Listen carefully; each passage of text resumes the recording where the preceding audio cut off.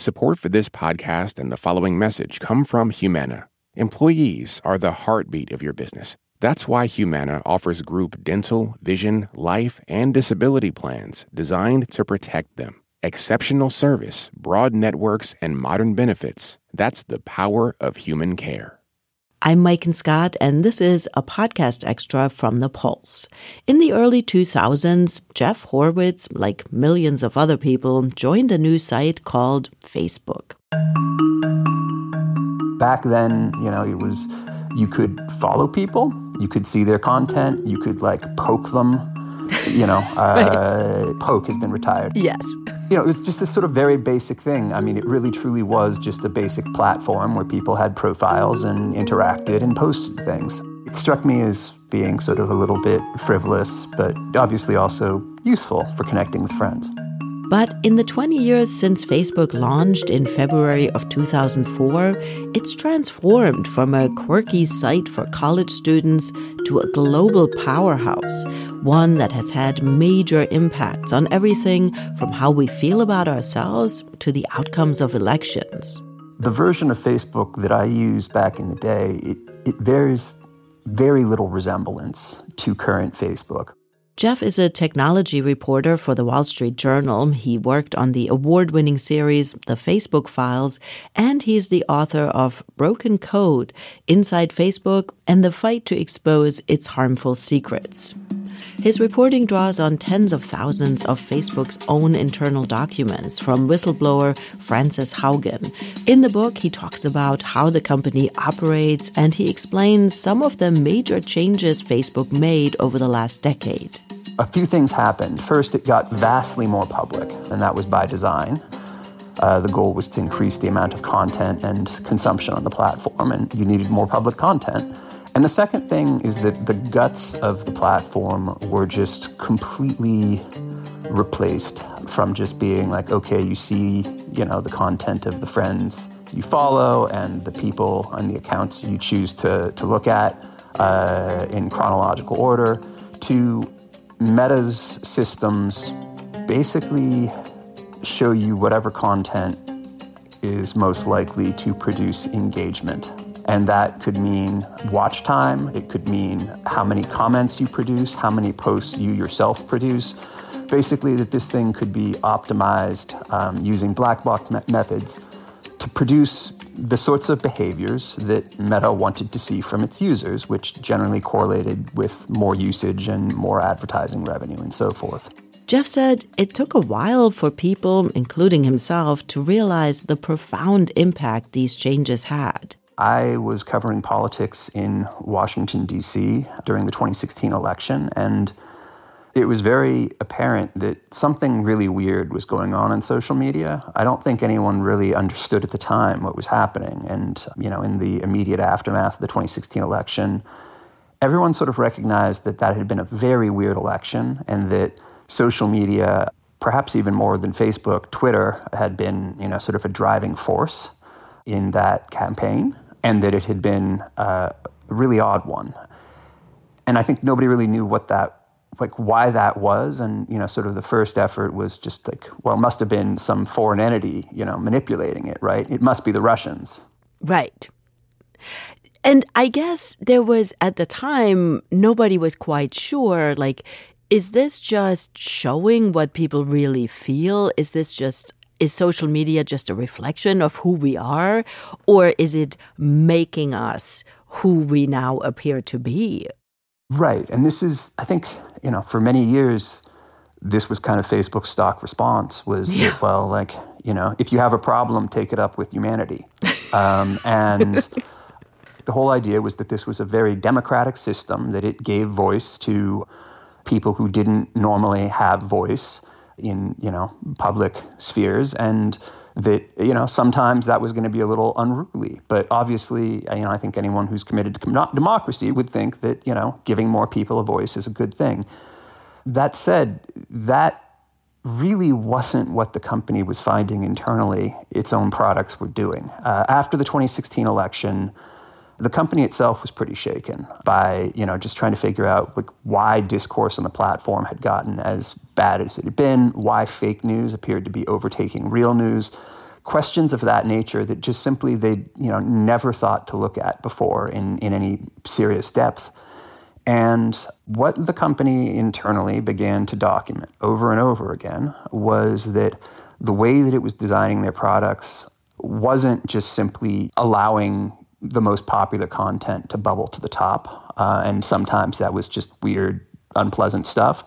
It was actually changing what content succeeded and changing how people communicated. And so one recurrent finding was that the platform had basically been built in a way that rewarded rage-inducing content, what they called rage bait or hate bait. And it turns out that nothing gets more attention than, sort of an outlandish position or a public fight. And I mean, you can this is the way things work in offline life too, right? If you're at a cocktail party and all of a sudden voices are getting raised in a conversation nearby and someone's starting to drop swear words, you stop your conversation and you listen to what's happening over there. Now, obviously, in offline life, we have mechanisms to determine that isn't a good form of attention. And, there are sort of ways to squelch that. Facebook didn't have any of that, right? So the platform basically viewed any engagement as good engagement. And that led to some really weird behaviors. One of the things that was documented internally is that foreign political parties were actively changing their platforms, not just their talking points, but their platforms to be more combative and more hostile, because that was the only way to get distribution on the platform. And I'm wondering if you can dig a little deeper on how the platform amplified rage-inducing content. Because, if you look at your Facebook feed, a cute puppy also gets a lot of engagement, right? Or a cat video gets a lot of engagement. So how exactly did the ragey stuff rise to the top? Yeah, absolutely. This is something that Guy Rosen, Facebook's head of integrity for many years, said that the way they rank content was great for cat videos, but perhaps not for things like politics. It's probably a pretty safe thing for the world when the thing that gets sort of the most attention and the craziest video involving a cat is getting sort of promoted as heavily as possible by the platform, right? It's, this is a way to just surface entertaining cat content. But when it comes to things like politics, the question of does it garner attention isn't necessarily a great predictor of value. And, it would be as if the craziest headline in the newspaper was whatever went first, regardless of whether or not there was a story to back it up. So there was basically no editor at the helm. It was just all raw emotion in a way, Yeah, no editor and no breaks, right? Mm-hmm. If it turns out that things that were false, they outperformed, because it turns out things that are false, one, they tend to be more entertaining than things that are true when they spread around. And two, if people were, responding saying, to a post saying this is, just absolutely fabricated, what a horrific lie, that was good engagement. That would just mean that the original post would get spread even further, if that makes sense. And so this is kind of, in some ways, it was a system designed with a lot of accelerants and absolutely no brakes.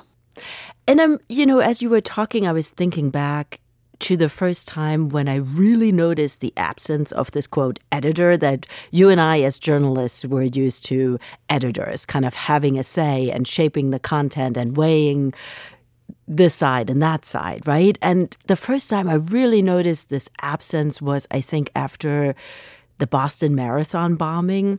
And I started getting all these images, completely unfiltered images of the attack and the victims and what had happened to them. And I'm like, whoa, what am I looking at here? This is horrific. Yeah. Why is nobody cropping these images, or why am I seeing this, right?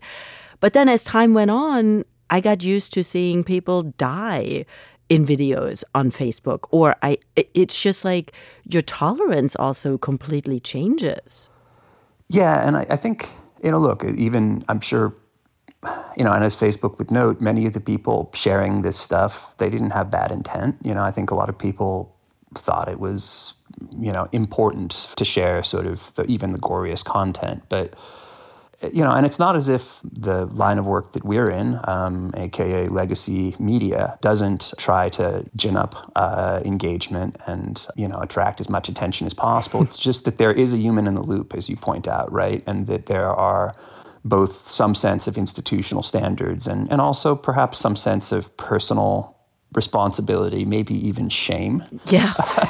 if one goes too far. And this was a system that was built without that, right? Jeff said for a long time, discussions about Facebook circled around what people can and cannot post and how these rules are enforced. But he says maybe that's the wrong question to ask. We really focused on the question of what rules should Facebook make? Should it take this particular piece of content down? As opposed to the flip side of that question, which is what does Facebook promote? Mm-hmm. How can it be gamed? And what does sort of the system the companies set up, whose interest does it serve? And if you can, explain a little bit more how that promotion happens. Because in part, it is based on my likes, right? And what I guess the algorithm can garner about me and who I am and what I want to look at. But who else is making those decisions? I mean, it's not a who else. There is no one. Yes. I mean, this is it, and it's not just likes either, right? It's do you pause when scrolling? That is a positive signal. Do you put an emoji response? That's a very positive signal, right? Basically, any form of engagement is good. So if I just get you worked up, even if you're unhappy about it, that is generally going to be read as a positive signal to spread that content to more people who don't necessarily even follow it. And the research internally demonstrated very clearly that the things that traveled the best around the platform were not, shall we say, the cleanest, highbrow, most appropriate content. It was kind of the opposite of that, in fact. So it was just really sort of what gets attention in a split second was really the thing that drove, that changed basically what information was going to travel, what was going to succeed on the platform. And so you'd have, whether that was going to be fake headlines or gross medical images or really, really provocative, firebrand politics. These were the things that were going to get rewarded, and there was no human in the loop. Every once in a while, they would look at what the top content in the platform was and be kind of appalled. But this was just not the way they thought of the world, right? The whole idea was that they were going to focus on maximizing engagement, and they actually viewed not paying any attention to sort of what they were promoting as almost a virtue more than a flaw. That's Jeff Horwitz, technology reporter for the Wall Street Journal. He's the author of Broken Code, Inside Facebook and the Fight to Expose Its Harmful Secrets. Coming up, a former employee comes back as a consultant and is shocked by what he finds. This product that seems to be not just distorting user behavior, but also resulting in a truly terrible experience for teenagers. That's still to come. This message comes from NPR sponsor Dana-Farber Cancer Institute. Breast cancer cells multiply faster because of CDK4/6 proteins. But what if blocking those proteins and stopping runaway cell division was possible? Dana-Farber scientists laid the foundation for CDK4/6 inhibitors, new drugs that are increasing the survival rate for many advanced breast cancers. Dana-Farber's momentum of discovery keeps finding new ways to outmaneuver cancer. More at danafarber.org/everywhere. Support for NPR and the following message come from the American Cancer Society. Dr. Alpa Patel leads a team that researches cancer risk factors, and she shares how her team makes an impact. We always do what we like to think of as actionable science. So the work that we do makes its way to things like nutrition and physical activity guidelines for cancer.org, where millions of people come each year to learn about how they can better prevent cancer. To learn more, go to cancer.org. This message comes from NPR sponsor Noom. Noom understands that not everyone is starting from the same place and takes that into account. With their first ever cookbook, The Noom Kitchen, you can find 100 healthy and delicious recipes to promote better living. Available to buy now wherever books are sold. I'm Mike and Scott. This is a podcast extra from The Pulse. Facebook is turning 20, and we're talking about how it's changed our lives, culture, and politics. My guest is Wall Street Journal technology reporter Jeff Horwitz. He's reported on the site for years. His new book is called Broken Code: Inside Facebook and the Fight to Expose Its Harmful Secrets. I asked Jeff about money and profits and how that changed the way the platform functioned. There is this strange thing about Facebook where for a long time, profit seemed to be the word that you didn't talk about because it was supposed to be about, we build tech and we want to make money so that we can make more tech. So when did that change? I think look, there's a case being made that anyone says that they're not motivated by financial concerns across the board is deluding themselves. I think for a long time, it truly was verboten to bring up the revenue impact of a product change inside Facebook. That was viewed as crass. But what was acceptable throughout, and I think this is where perhaps a bit of, shall we say, blur enters the picture, is talking about things that would make the product more useful or better. And the thing was that the way that Facebook determined what was better was what made people use it more, right? These things were used synonymously. Is a product improvement was something that made engagement go up.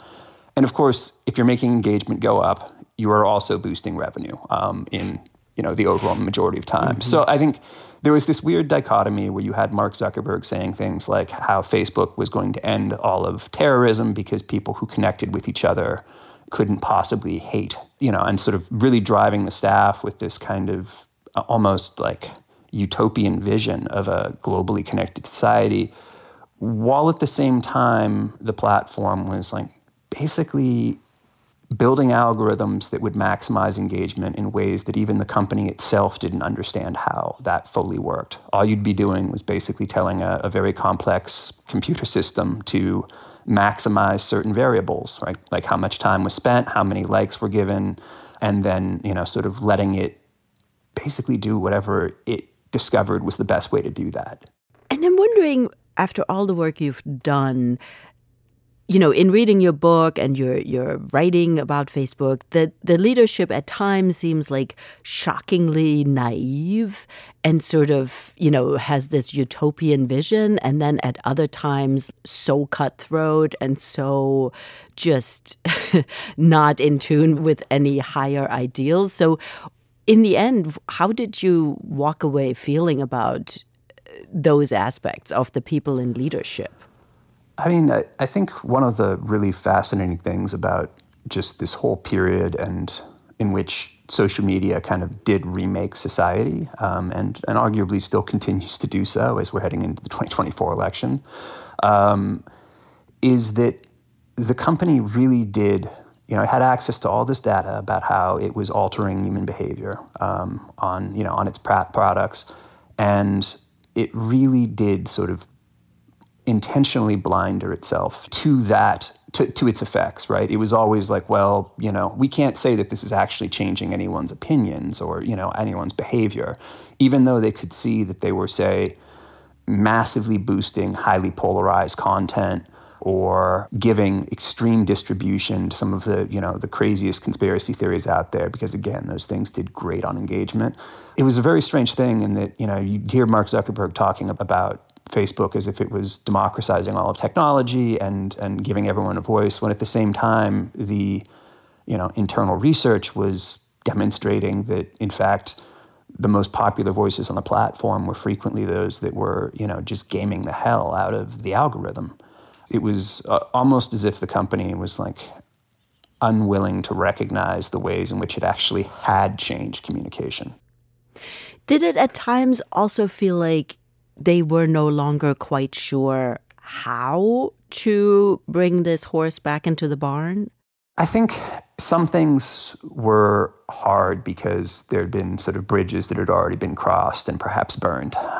So, when they were trying to figure out how to deal with misinformation and partisan publishers, they really only started doing this work in 2018 or so. And by the time that they did it, there were already these massive constituencies of partisan publishers, both left and right, though more on the right, that had turned Facebook into their megaphone, in part via basically manipulative tricks like broadcasting the same material from 100 different pages controlled by a single entity, right? Which would trigger the algorithm to think, oh, this is bubbling up all over the place. I should really start, pushing it broadly.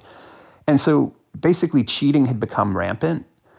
But the problem was that the cheaters were some of the dominant voices. And so there were a lot of internal debates as to how do we roll that back? And if we roll that back, are we inappropriately punishing certain publishers? And there really was, I think, a lot of deference. You could say either this was due to, an admirable neutrality or simply a desire not to rock the boat.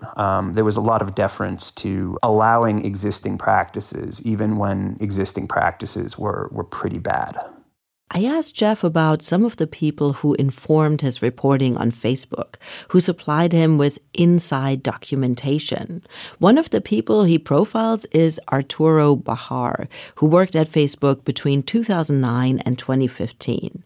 He left to pursue other opportunities, but then a personal matter brought him back to Facebook.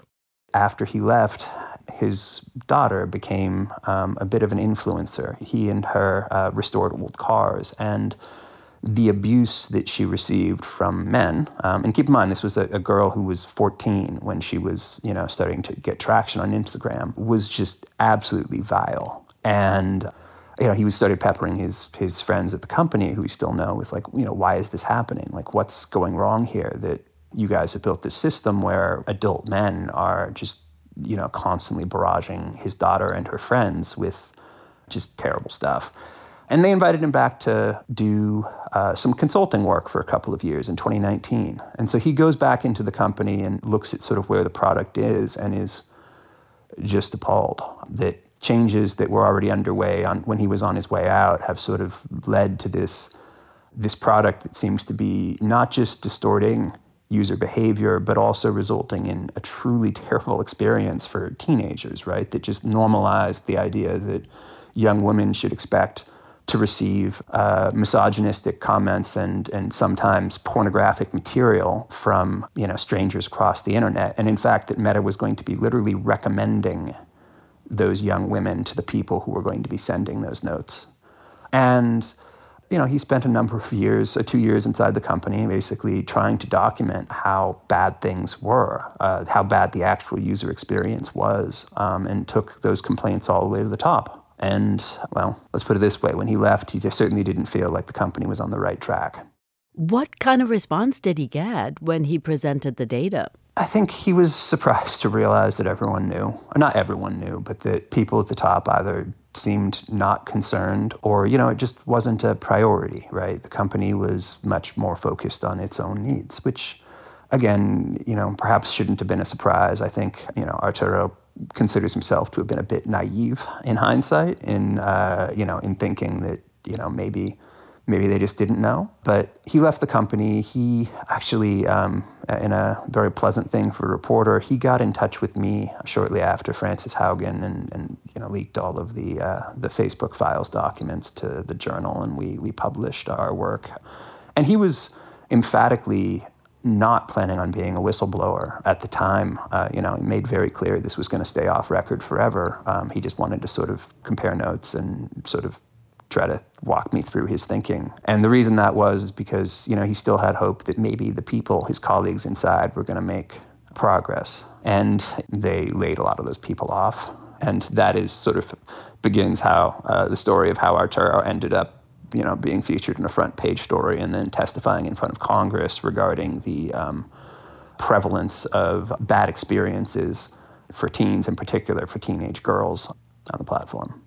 And the company was also aware of the negative emotional impact that being on Facebook and Instagram had, specifically, again, on young girls. Yeah, and this is a thing where the debate about sort of social media and mental health is kind of disappointing. There's a few things that seem extremely clear. One of them is it's really good for people to talk to their friends. And, messaging with people is, sort of an unambiguous positive. And, there's absolutely many good uses of social media for teens. The question is, are those the things that the platforms are amplifying and sort of really investing in, or is that kind of not what the platforms are really working on? And in the case of Instagram, internal research from the company's well-being team concluded that Instagram really had, unlike even other platforms like, Snapchat or TikTok, the focus wasn't on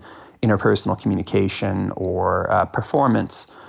It was on the body in space. And that, it turns out that sort of both the mechanics of Instagram and the culture that had built up around it seemed to really emphasize physicality and appearance, and that the recommendation system, and again, this is the same engagement-based system we were talking about with politics, just in a different format, or just in a different sort of field, were, if something gathered a strong reaction from a user, let's say, someone saw, a friend of a friend who was just like way prettier than she was in her mind, and, just sort of obsessed about it, that was something the platform was going to reward. In other words, making, it turns out, people feel insecure turned out to be, per the well-being team's, own analysis, something that the platform was sort of actively promoting in many instances.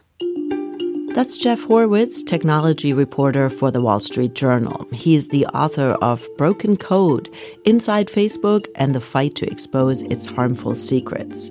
Coming up, how Jeff connected with Facebook employee Frances Haugen, who became an important informant. She was frustrated, not quite fully burned out, and wanted to talk to a reporter before she left, very intentionally, because she thought that something really unfortunate was happening at Facebook. That's still to come.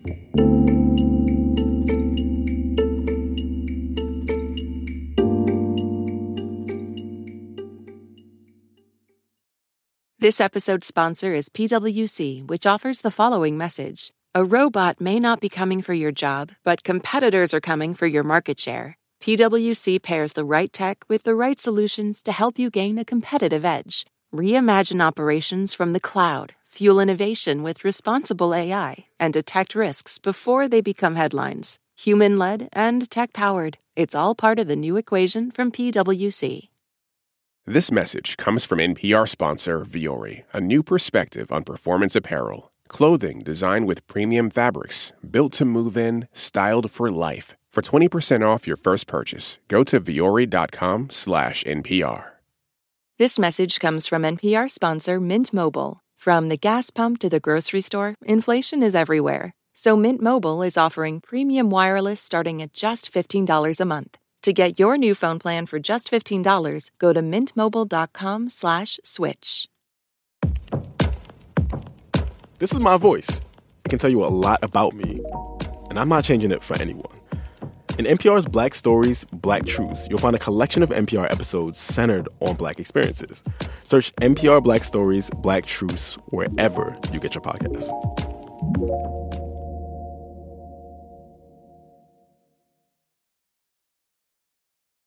I'm Mike and Scott, and this is a podcast extra from The Pulse. Facebook launched 20 years ago, and we're talking about how the company has grown and changed with Jeff Horwitz. Jeff is a technology reporter for the Wall Street Journal and the author of Broken Code, Inside Facebook and the Fight to Expose Its Harmful Secrets. A lot of his work was informed by one Facebook employee who supplied a lot of internal information to Jeff. How did you start working with Frances Haugen and get into some of the information she had started to collect on her own? I got in touch with Frances just via LinkedIn. I sent a whole bunch of people notes shortly after the 2020 election saying that, I knew that it had been a very long road. And I also knew that the company was about to roll back some of the safety protections they'd put in place. Nobody really got in touch originally, but Frances responded actually the day that they broke up Facebook's civic team, which was responsible for dealing with sort of negative outcomes on the platform involving, say, politics and public discourse.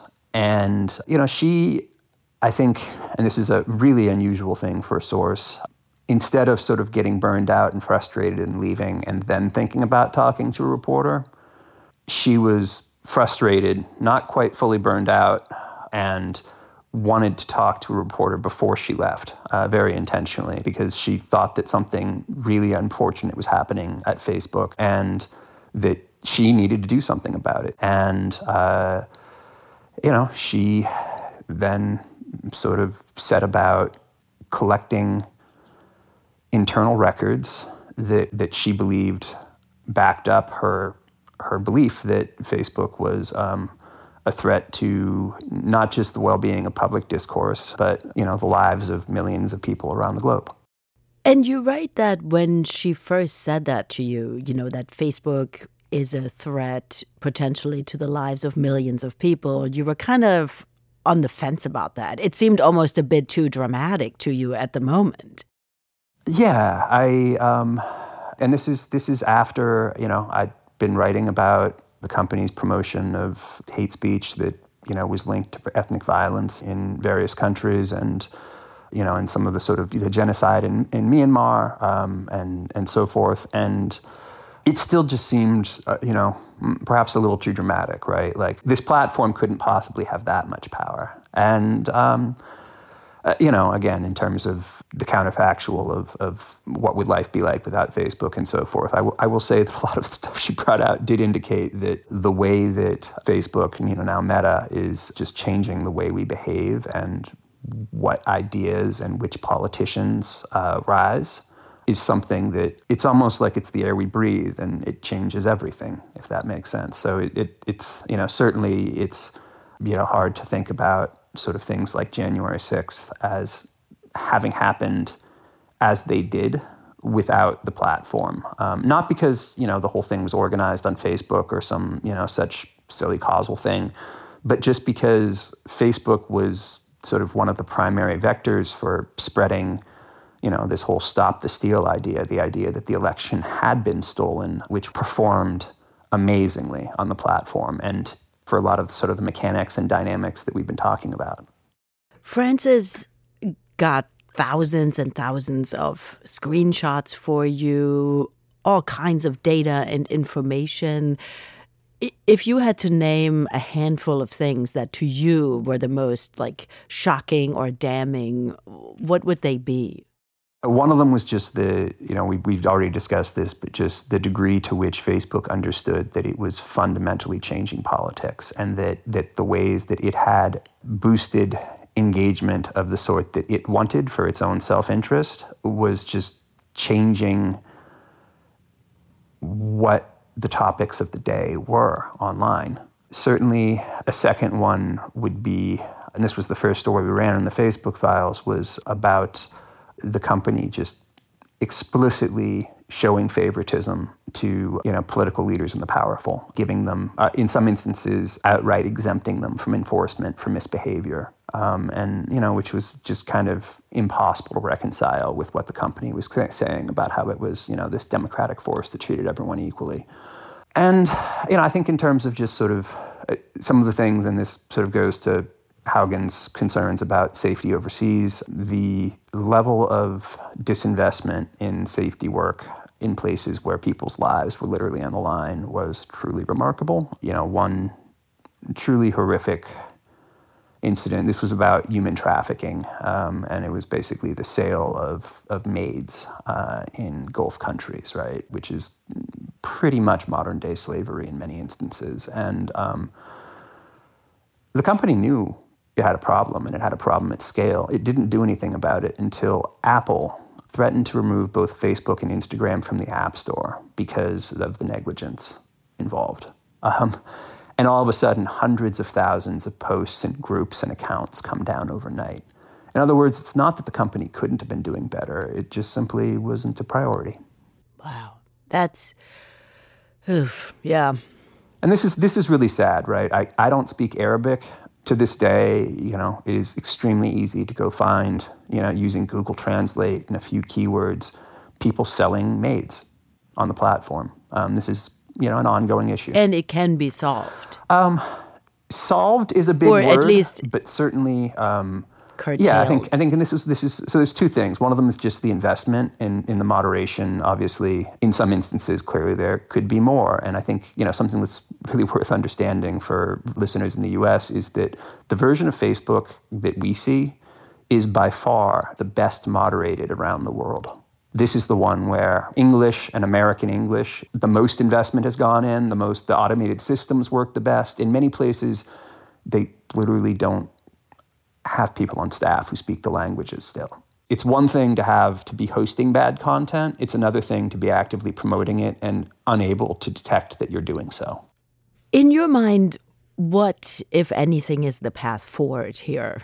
I think one of the things that was kind of heartening from the reporting, I think there was a lot of grim stuff, is that actually there were the people Facebook hired who, sort of did the work that Frances Haugen documented and who, many of whom spoke with me, like they identified very real and in some instances remarkably simple ways to significantly mitigate the concerns about the platform that many entities have voiced.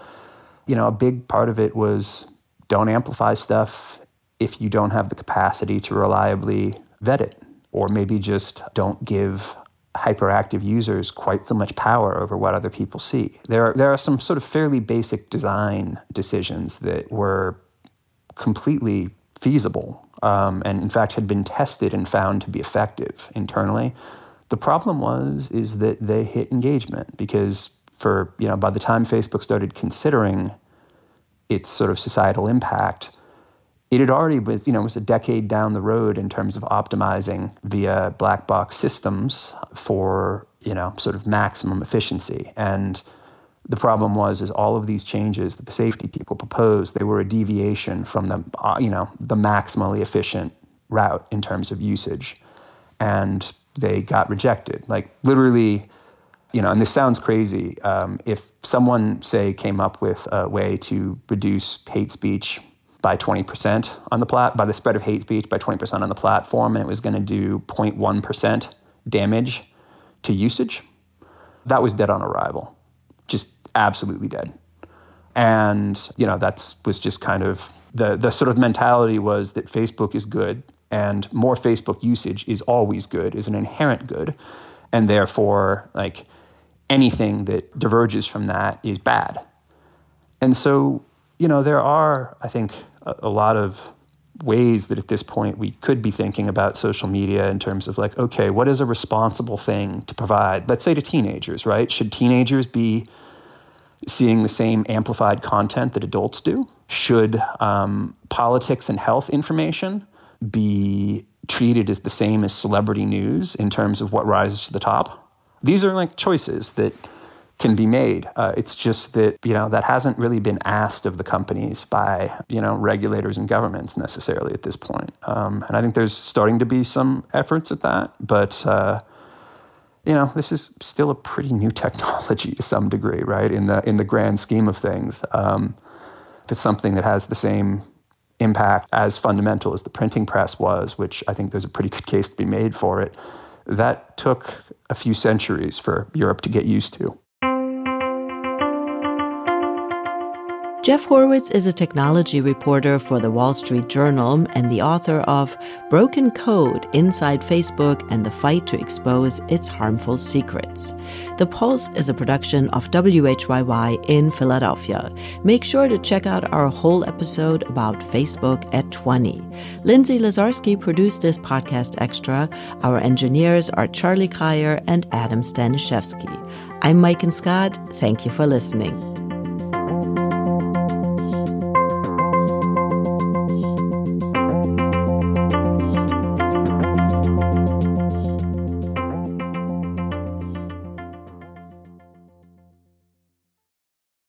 This message comes from NPR sponsor Viking, committed to exploring the world in comfort. Journey through the heart of Europe on an elegant Viking longship with thoughtful service, destination-focused dining, and cultural enrichment on board and on shore. And every Viking voyage is all-inclusive with no children and no casinos. Discover more at Viking.com. Support for NPR and the following message come from IXL Learning. IXL Learning uses advanced algorithms to give the right help to each kid no matter the age or personality. Get an exclusive 20% off IXL membership when you sign up today at IXL.com/NPR. This election season, you can expect to hear a lot of news, some of it meaningful, much of it not. Give the Up First podcast 15 minutes, sometimes a little less, and we'll help you sort it out, what's going on around the world and at home. 3 stories, 15 minutes, Up First every day. Listen every morning wherever you get your podcasts.